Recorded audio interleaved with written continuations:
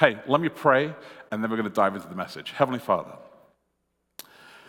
I thank you, Lord, for these moments. I thank you for a new year.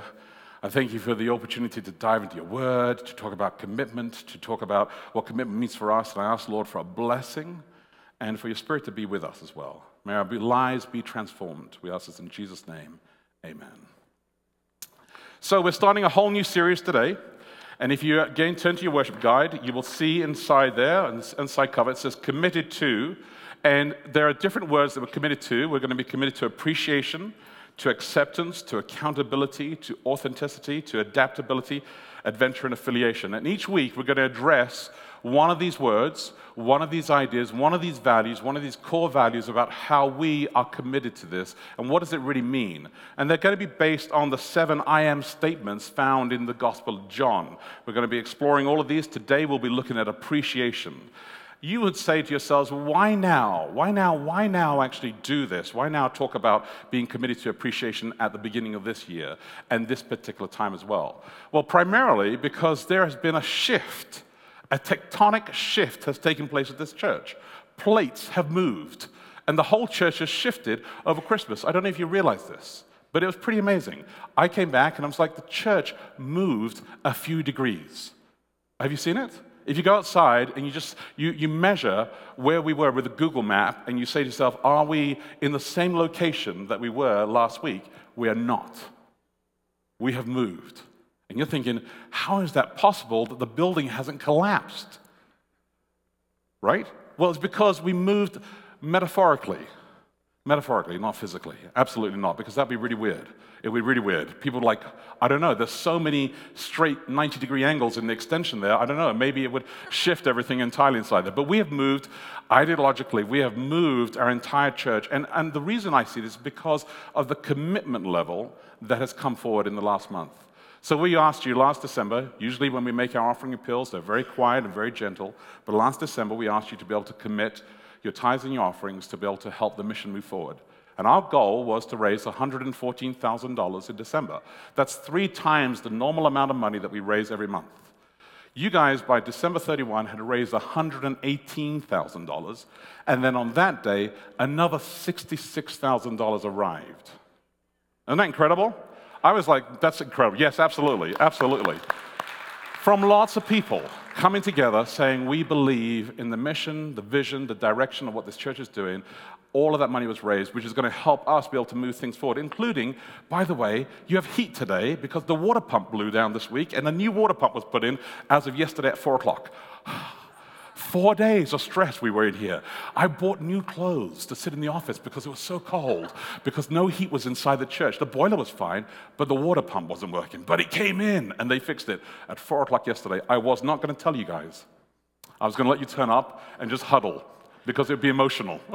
You'd be closer together. It'd be fine. But that was phenomenal. But then the other thing is that you guys are committed with your time as well. I just print out a copy of all the names of people who've decided to give their time to volunteer for different roles and different areas of training and different areas of service inside here. 10 pages long, single space of everybody giving their time to be able to support the church here, which is phenomenal. I met with Diane Johnson and Patty Heeb this Thursday when it was a snow day, remember? And everybody's like, oh, the whole country's come to a standstill. Nobody can move. We met. We talked ministry. It was fantastic. Their visions for the diaconates, really good, really exciting, really good stuff taking place. And today, for all the greeters and refreshment leaders, we're going to be doing a training session after the Bible study. We'll have lunch together, and then we'll have a training session this afternoon. So it's good. But those are heavy commitments. Those are great commitments. They're not like light commitments. You know, a light commitment would be the snow, and you're in your driveway. Should you gun it or should you not? Right? Should you gun it to get in the garage and hope that you make it into the garage without breaking your wing mirrors? Or should you try to creep up the driveway and then realize you're sliding back down? Those are light commitments, right? So I always just gun it, you know, because transporter style. I just like close your eyes and gun it. That's the best way to do it. And usually I make it in the garage. No problems, usually. There are occasions when I may have missed it. But most of the time, you just gun it. Those are simple, light commitments. Big commitments, though. Big commitments are things like getting a mortgage. That's a big commitment. Marriage, that's a big commitment. And that's the kind of commitments we're talking about. Those commitments create tension. They do. They create a serious flux in your life because you have to think to yourself, this is not kind of normal. This is going to be different. It's going to change. And you start to appreciate how incredibly difficult it is to make some commitments sometimes. So the very first question we have for you today, the recalibrate questions, is this. What prevents us committing to appreciation? You can discuss this in your Bible study classes. You can discuss this in your life groups. You can talk about it afterwards. What prevents us committing to appreciation? So I was thinking about this sermon for a long time, right? And last Sunday, we were in Seattle. It was the final night of our vacation. We'd been away for New Year's, and we were coming back. And Sunday evening, my wife and I would talk to the car, and we were out somewhere, and we said, hey, let's get some pizza. That'd be fantastic. And I like Pagliacci's pizza. Fantastic. So we had just left, her grandmother, and so we said, let's order the pizza straight away. So I called Pagliacci and say, I'd like these pizzas, and pesto and some onions, and I was really hoping for sweet corn. But nobody does it in this country. Sweet corn on pizza is really good. You have to try it. So I ordered the pizza. The person said, it'll take 22 minutes. I said, I know, I'll make it there in time. And then I put the phone down, started to drive, and my wife said, now remember, we're going to PCC's first, right? And I said, PCC? Now, PCC is a really great food market shop that sells food, and it's because my wife's gluten-free, so we need to go to PCC to get her some food. But as I started to drive, I suddenly realized that PCC is the other direction entirely. Right? It's not like on the way to Pagliacci's. It's not after Pagliacci's. It is like 15 minutes the wrong direction. So then I started to wrestle in my soul. I'm going to have cold pizza. And cold pizza is like up there on sin level, right? It's just wrong. You should never eat cold pizza. If anybody eats cold pizza, you have not understood how to eat food. This is not right? So cold pizza. So then I'm driving in the car, and I kid you not, I was thinking about my sermon, appreciation, and then I was looking at my wife in my head, because she was sitting right next to me. I didn't want to turn and look at her, and I was fuming. I was mad. I was like, you could have told me we're going to PCC first. I could have got a PCC. I could have actually ordered the pizza then and got it warm. No. You said order it straight away. That's what you said. And now I ordered it, and now I'm going to be half an hour late. That pizza will be so cold, things will start to grow on it. That's how bad it will be. So I'm thinking all these thoughts through and thinking about appreciation, and then I'm thinking about my sermon. I'm thinking, how can I be appreciative of my wife right now? So I thought, she's the mother of our children. 3 points, I don't know, no. Obviously, way more than that. But then I went back to the cold pizza, and I thought, cold pizza, I can't believe this. And so then I went back to appreciation. I thought, how can I be appreciative of her? She's been married to me for a couple of decades, I suppose. Another point, but it was so difficult for me to move myself from appreciating her and even wrestling with a sermon, thinking in my head, how can I preach honestly and authentically about appreciation when I'm ticked at her? This woman that you gave me, God. This woman is going to make me have cold pizza. Sure enough, we get to PCC, and there's a line. It's a line. It's a long line. There's like everybody in the entire village decided to come out to PCC that night. So another 4 hours go by. We get the food, we go to the pizza place, Pagliacci's. They come out and said, well, we were about to throw this away. We thought you'd left the country. I'm like, yeah, it felt like I had. And then all those emotions of the cold pizza started to come up. So I took the pizza, and I took it to the back of the car, and I threw it in the trunk. It's like, it's cold. It can stay in the frozen trunk too. You nasty pizza. Meanwhile, I sat down, and my wife knew that I was mad, right? She looked at me and said, what's the matter? Something the matter? I'm like, inside, I was thinking, yes, of course there is. Cold pizza. And she's like, you're not upset about the pizza, are you? I said, no, not me, no. Why would I ever be upset about the pizza? Well, let's go home. So we went home, and then I opened the pizza, and I had to microwave slice after slice. Do you know how bad that is? It becomes like rubber. And then you think to yourself, why am I eating this? So I sat down there, and my wife, I was telling her that I was going to share this story yesterday, and she said to me, well, are you going to tell them the truth? And I was like, well, maybe part of it. I mean, my perspective is always truth. And she said, well, are you going to tell them that you actually sat at the kitchen table and didn't join the family for dinner? And I said, did I? I'm pretty sure. She said, are you going to tell them that you put your headphones on and you were watching Netflix while eating your microwaved pizza? I said, did I? I didn't know you guys were at the table. I was so focused on the pizza. So why do we struggle? Why do we struggle? We struggle because at our core, we're human. And our nature makes us struggle with this. It's just our nature. As soon as something goes wrong, we blame somebody else, we get upset, and we're all lovey-dovey and nice about everything else, and then suddenly it's just like, this monster arrives and just takes over. And this happens over and over again. It's just the struggle that we have. At our elders board meeting on Tuesday night, we had several documents. We were doing an orientation for the elders. And one of the documents that I shared was the Code of Conduct. It's actually on our website. You can go read it yourself because you have nothing else to do this afternoon.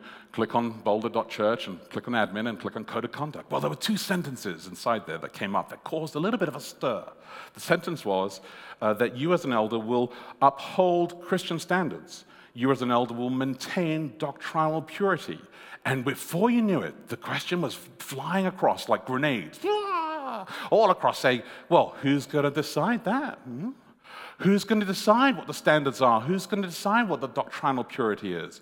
And I mean, I really wanted to throw a few more grenades in because it was so much fun, but we resisted. I resisted. I made a few little funny comments about Cindy, but then I kind of pulled back, because Cindy and Thomas were sitting opposite me, and you could throw grenades at them, and they just tickle them and throw them back. It's just kind of fun. So we laughed a little bit about it. But the truth is this, is that we agreed that it's consensus of us as a community, listening to what the Seventh-day Adventist Church teaches, what the Word says, that we will understand what these things are. Common sense should actually help us out with this.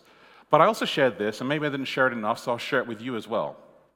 As a pastor, as one of the pastors in this church here, I have a responsibility to not lead the flock astray before God. And I take that very seriously.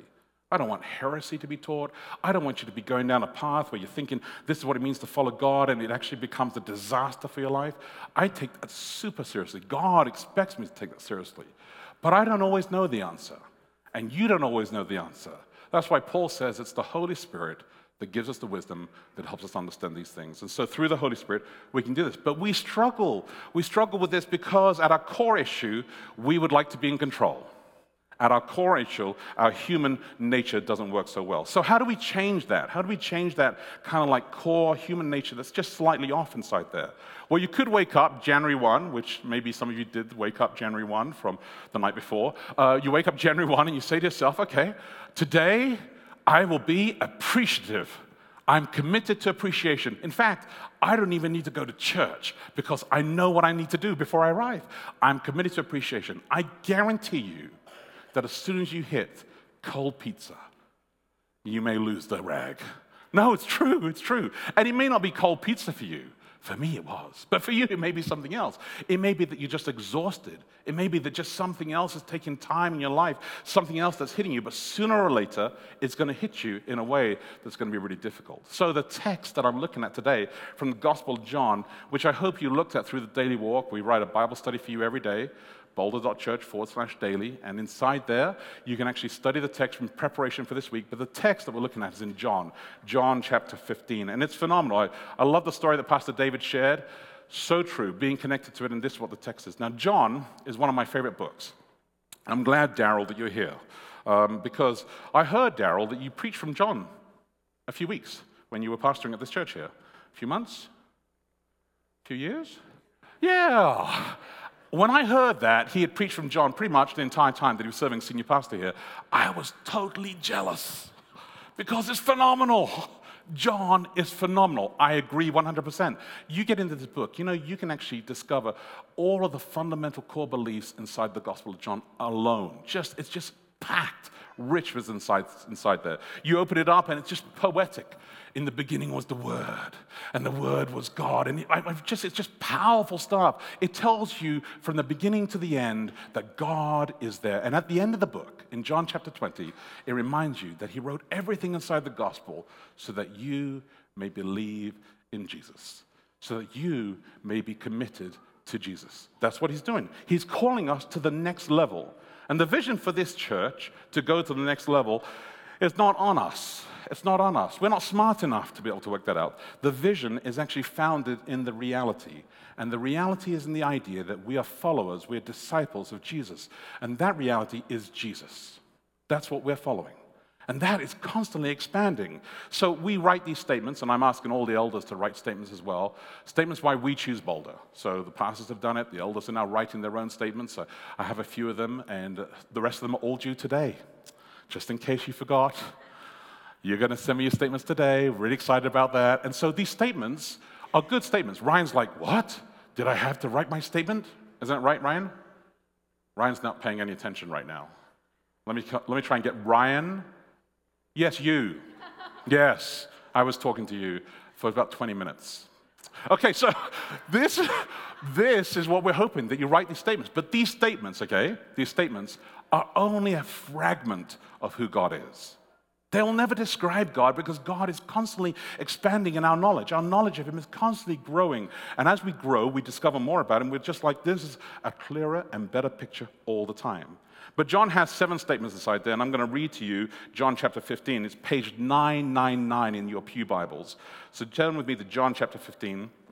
I'm going to read the 17 verses, real quick, real beautiful, simple, because I think that they're so rich, so powerful, and they have deep implications for how we actually operate in our life that I think they're valid for us to remind ourselves what the text actually says.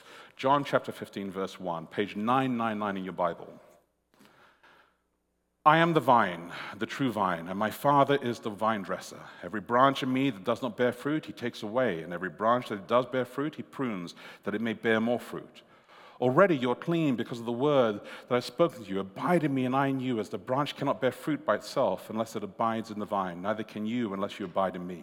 I am the vine, you are the branches. Whoever abides in me and I in him, he it is that bears fruit, much fruit. For apart from me you can do nothing. If anyone does not abide in me, he is thrown away like a branch and withers, and the branches are gathered, thrown into the fire and burned. If you abide in me, and my words abide in you, ask whatever you may wish, and it will be done for you. By this my Father is glorified, that you bear much fruit, so prove to be my disciples. As the Father has loved me, so I have loved you. Abide in my love. If you keep my commandments, you will abide in my love, just as I have kept my Father's commandments and abide in his love. These things I have spoken to you, that you may have joy, may be in your joy, and your joy may be full. This is my commandment, that you love one another as I have loved you. And greater love has no one than this, that someone lay down his life for his friends. You are my friends, if you do what I command you. No longer do I call you servants, for the servant does not know what his master is doing. But I have called you friends, for all that I have heard from my Father I have made known to you. You did not choose me, but I chose you and appointed you that you should go and bear fruit, and that your fruit should abide, so that wherever you ask the Father in my name, he may give it to you. These things I command you, so that you will love one another. This is the last I am statement. There's 7 of them. We're going to look at them all through the next 7 weeks, 6 weeks after this week here. This is the last one. The reason why I chose to go to the last one when we start this entire series off is because this is the foundation. You have to, like Pastor David shared with the light, you have to be connected. He uses this beautiful example, right, where he's trying to tell us that this is actually a vine, and the vine means something to us, but maybe there's some other metaphors that are inside there. But God is saying, be connected to me. At Tuesday night at the elders' board meeting, I read the text, Judges chapter 7, 1-7. You know the story well of Gideon, about to go to battle. And in that text there, Gideon says, I got 23,000 men. And God says to him, no, take it down. And eventually he ends up with 300 guys. Now you can go to battle, because there are 2 lessons that God wanted Gideon to know. Number 1, humility. It is not about you. I know we like to think that we've done well and we do okay, but it is not about us. Number 2, it's all about you. I need you. Kind of weird, eh? So he basically says, look, it's not us, yet it is with us. because he says, I need 300 of you. I don't need all of you. I need 300 of you, but I need the 300 of you to be connected to me. And when you're connected to me, amazing things can happen. When you are a community, when you actually connect together, you can do more than can you do by yourself. So he says this vine metaphor, which made lots of sense back then because people saw vines all over the place. Today, I guess the metaphor would be, we are a tree, and Jesus is the roots of the tree. We are the tree. Or we are a child, and Jesus is the mother. And those are beautiful things because when you think about it, the vine bears fruit, which is beautiful, fantastic stuff. The tree, it creates oxygen for us and shelter and shade and beautiful things. And children, lots of wonderful things. Sleepless nights. No, the creativity of life they do for us. The creativity that they actually generate that inspires us as well. But all of them come from a source. All of them come from a source. And Jesus is trying to say, I want you to understand that you're much more productive. You're much more enabled. You're so much stronger if you would be connected to the source. The results inside here are just phenomenal. In fact, he comes up with this famous verse that's often missed inside John 15, when he describes us no longer as servants, but as friends. And this text has caused so much controversy for people because we often like to imagine God here, and we are his minions. And we're just robots, right? And God says, okay, let me pull a string. Oh, you look so creative. Let me somersault. Whoa, that looks great. And that's how God works. But God says, I don't want to call you that. In fact, the word inside the text is not even servants. It's actually slave. I do not call you slave.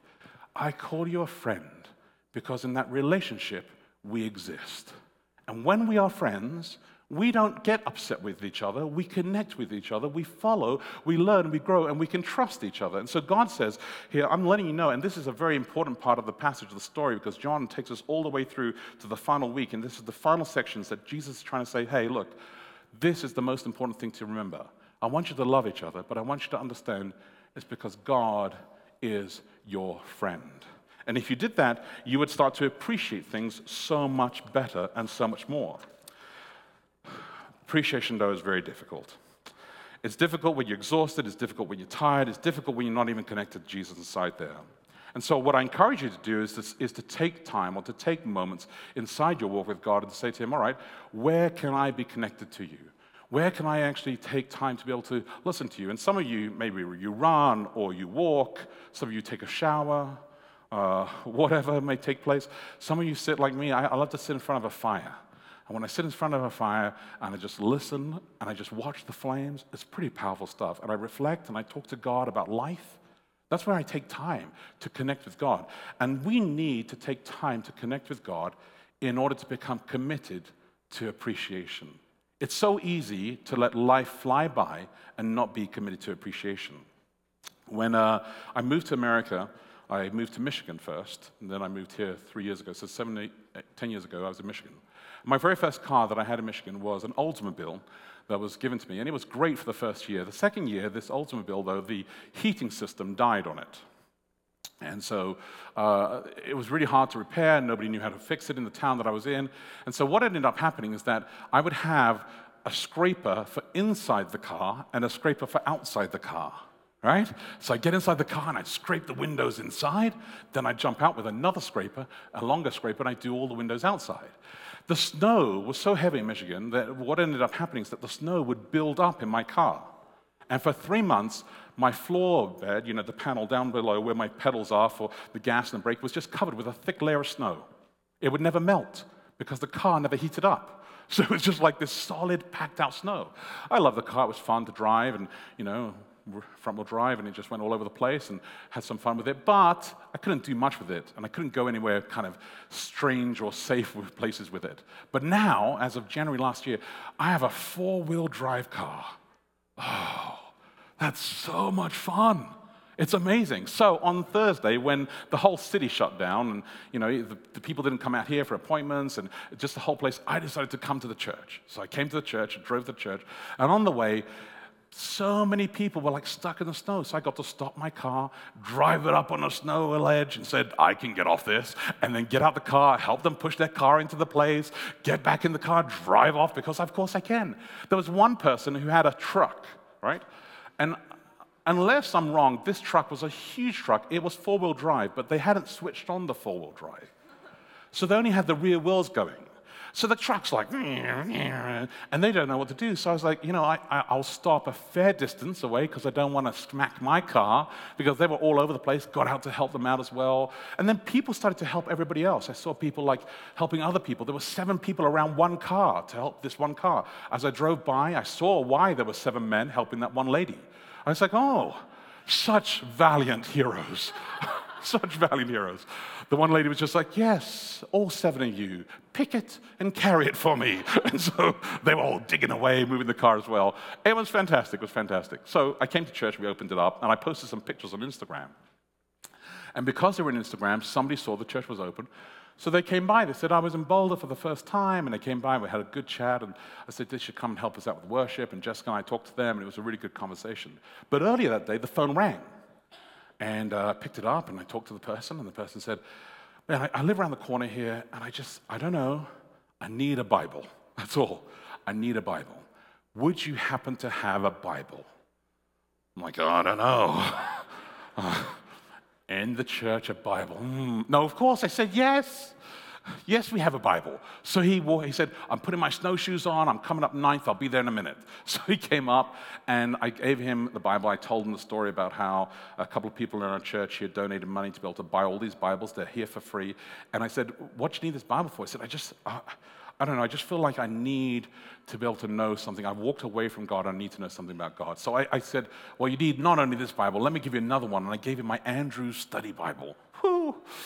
It's fantastic, hardback, none of this floppy paperback stuff. This is okay, it's okay. It was a hardback. I said, this is a good Bible. You'll enjoy studying this well. And it has some study notes. And then I said to him, you should come to church. Come and join us on Saturday. Come to church. And he said, oh, I work Sundays down in Denver. I said, surprise. We meet on Saturday mornings. And then he said this phrase, oh, that's right. My grandmother's Seventh-day Adventist. Yeah, I remember you people. Hopefully it wasn't bad, right? I mean, maybe I said it sounded like bad, but it wasn't that bad. It was actually very nice. It was very nice. I said to him, well, at some point, I'd love to connect and we can talk sometime. So he left and he gave the Bible. It was on the snow day. We're supposed to be closed, but because we're open, it happened. And I'm appreciative that I have a car that actually gets me here. I'm appreciative that this church decided years ago to buy a house in this city here so the pastor could actually live here, because there's no way I could afford to live here. Well, I could buy a garage. We could just open it up. Hey, close it down. But because the church does, and because we're able to rent from it, we can live here local, and I can come to church and be part of it. It's fantastic. And it's great to be able to do that. And I am so much more appreciative, because when you do things for other people, you realize that they have done things for you. I mean, there are so many stories that I could tell you of how people have done things for me. When I first started out in ministry as a kid, about 18, 19, and I was driving to this house, and I had a Nissan Cherry is what we called. I think in this country it's a 310A. Old car, beautiful car. I drove this car, and the suspension rusted out in the back because, it was Japanese. And in those days, Japanese cars were basically tins of tuna with rust, right?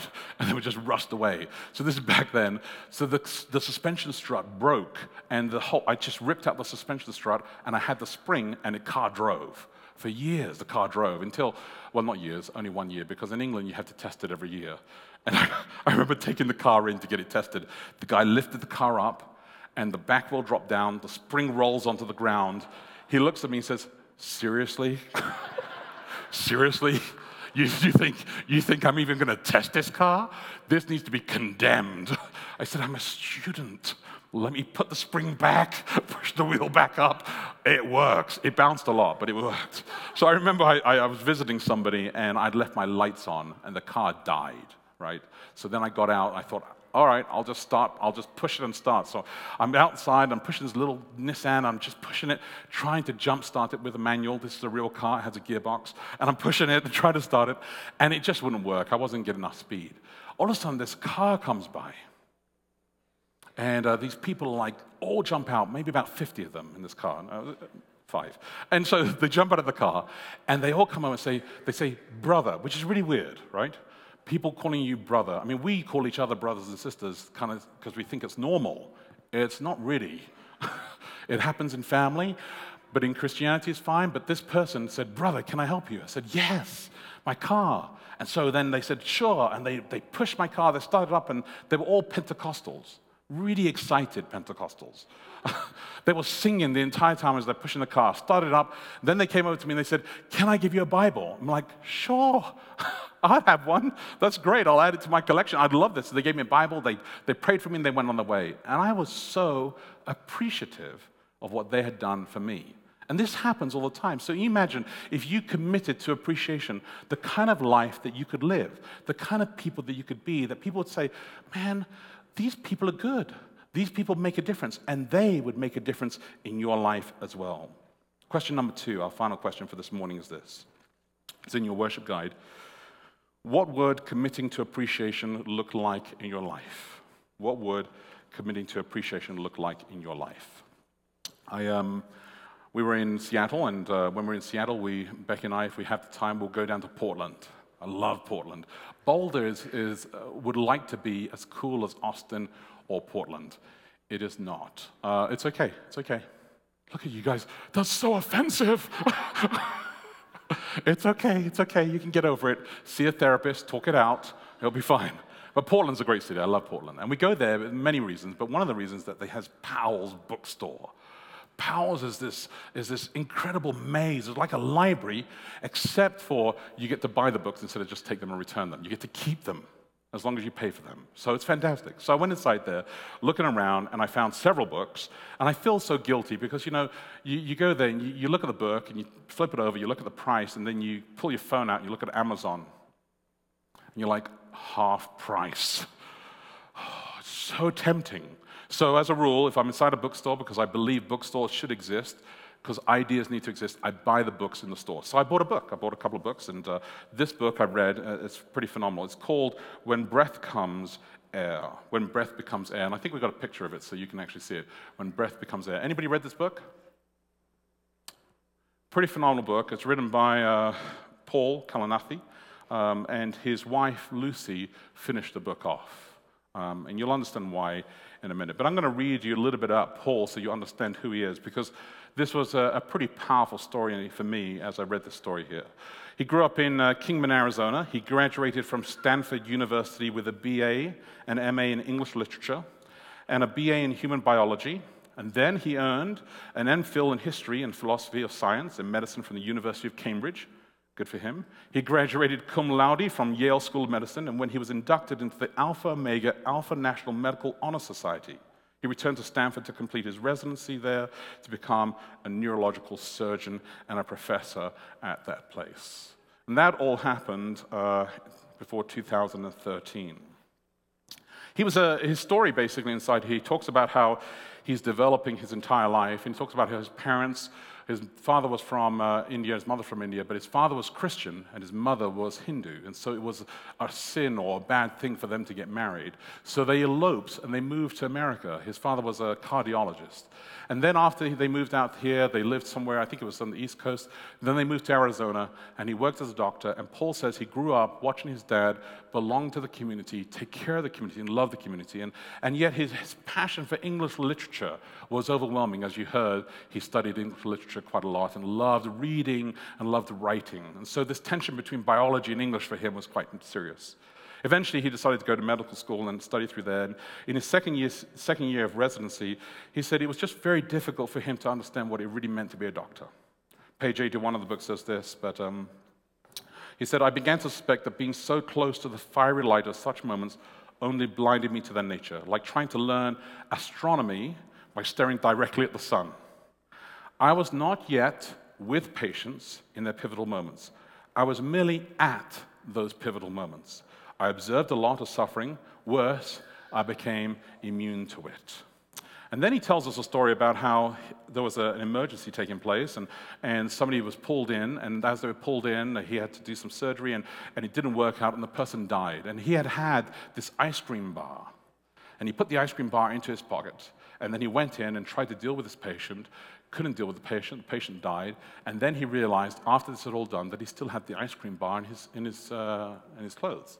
So then he went and got himself into a freezer next door to where the patient was, and was kind of freezing the ice cream again so that he could eat the ice cream. And while he was eating the ice cream, in the room next door, this family were dealing with the loss and the death, and he was oblivious to it. He said, I wondered if, in my brief time as a physician, I had made more moral slides than strides, or moral slides than strides in his time. So this was a huge struggle for him. The rest of the book continues on his journey of him trying to understand exactly what life has called him to. In fact, at one point later on, he says this, that had I been more religious in my youth, I might have become a pastor, for it was the pastoral role that I sought. He was looking for what he believed he was called to be. And so as he grew in his journey of becoming this great doctor and becoming a phenomenal neurosurgeon, and he talks about the struggle of being arrogant and being amazing and being the best doctor in the hospital and all this kind of stuff, yet at the same time, he was constantly saying, I realized that I couldn't heal everybody, I couldn't fix everybody, and so my job, his job, really was to be able to help people to transition, to help people to know you are going to die, and let me be with you. Not just be there, but let me be with you on this journey. And that was a huge shift for him. Then in 2013, he discovered that he had stage 4 lung cancer. He hadn't known for about a year. He was losing weight, and he thought some other things, and he went to talk to some doctors. And there's quite some funny stories inside here of how he's talking to these attendants and talking to these doctors, and he says, yeah, I know what they're saying. Let me tell you what you're saying. Let me catch you up to speed, what you really should be saying to me. And they never discovered everything until it was too late, and it was stage 4 lung cancer. And that was just overwhelming for him, and overwhelming to his wife, Lucy. She was a resident as well, training as well, and it was just, in fact, he at one point didn't even share it with her. She just discovered it, and it nearly broke their marriage, because she said, why didn't you confide in me? Why didn't you talk to me? Do you not appreciate who I am? You do not appreciate what our marriage is. So he went through this entire thing, and he had to realize that he was now the patient and no longer the doctor. They had a baby. A year later, after discovering this, a baby girl called Katie, and he really hoped that he was going to be able to live at least until she was 3 or 5, so that she would have her own memory, right, of what he was like for her. But this is what happens on page 209, when things got really bad. He was on a ventilation machine. The medical team came round on rounds, and they were discussing Paul's case outside the room with his family, and I joined them. This is Lucy telling us this, because Paul wrote this book, but he never finished it. So the last chapter here is Lucy capturing everything that Paul had gone through. Paul's acute respiratory failure was likely rapid cancer progressing, and his carbon dioxide levels rising still. The family was torn. Paul's oncologist had phoned in, hoping that there may be some way to ameliorate this, but the physicians present were less optimistic. I entreated them to weigh in with as much conviction as possible on the chance of erupting this abrupt decline, because it just happened so quickly. He doesn't want a Hail Mary, I said. If he doesn't have a chance of a meaningful life, he wants to take off the mask and hold Katie, his daughter. And this was his struggle of a doctor. He said, should I heal somebody in their brain, but then they have to live on a machine for the rest of their life? Should I protect them, or actually just help them actually end well? Lucy says, I returned to Paul's bedside. He looked at me, and his dark eyes alert above the noise bridge of the bit-back mask, and said clearly, his voice soft but unwavering, I am ready. Ready, he meant, to remove the breathing support, to start morphine, and to die. So the family gathered together, and during the precious minutes after Paul's decisions, we all expressed our love and respect, and tears glistened in Paul's eyes, and he expressed gratitude to his parents. He asked to ensure that his manuscript would be published. He told me that he loved me for the last time. And then the attending physician stepped by and said, look, Paul, after you die, your family will fall apart, but they'll pull it back together because of the example of bravery that you set. So go in peace, my brother.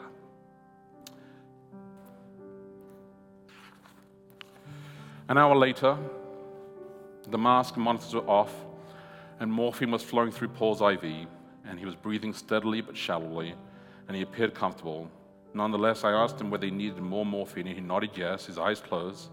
His mother sat so close to him, his father's hand rested on his head, and finally he slipped into unconsciousness.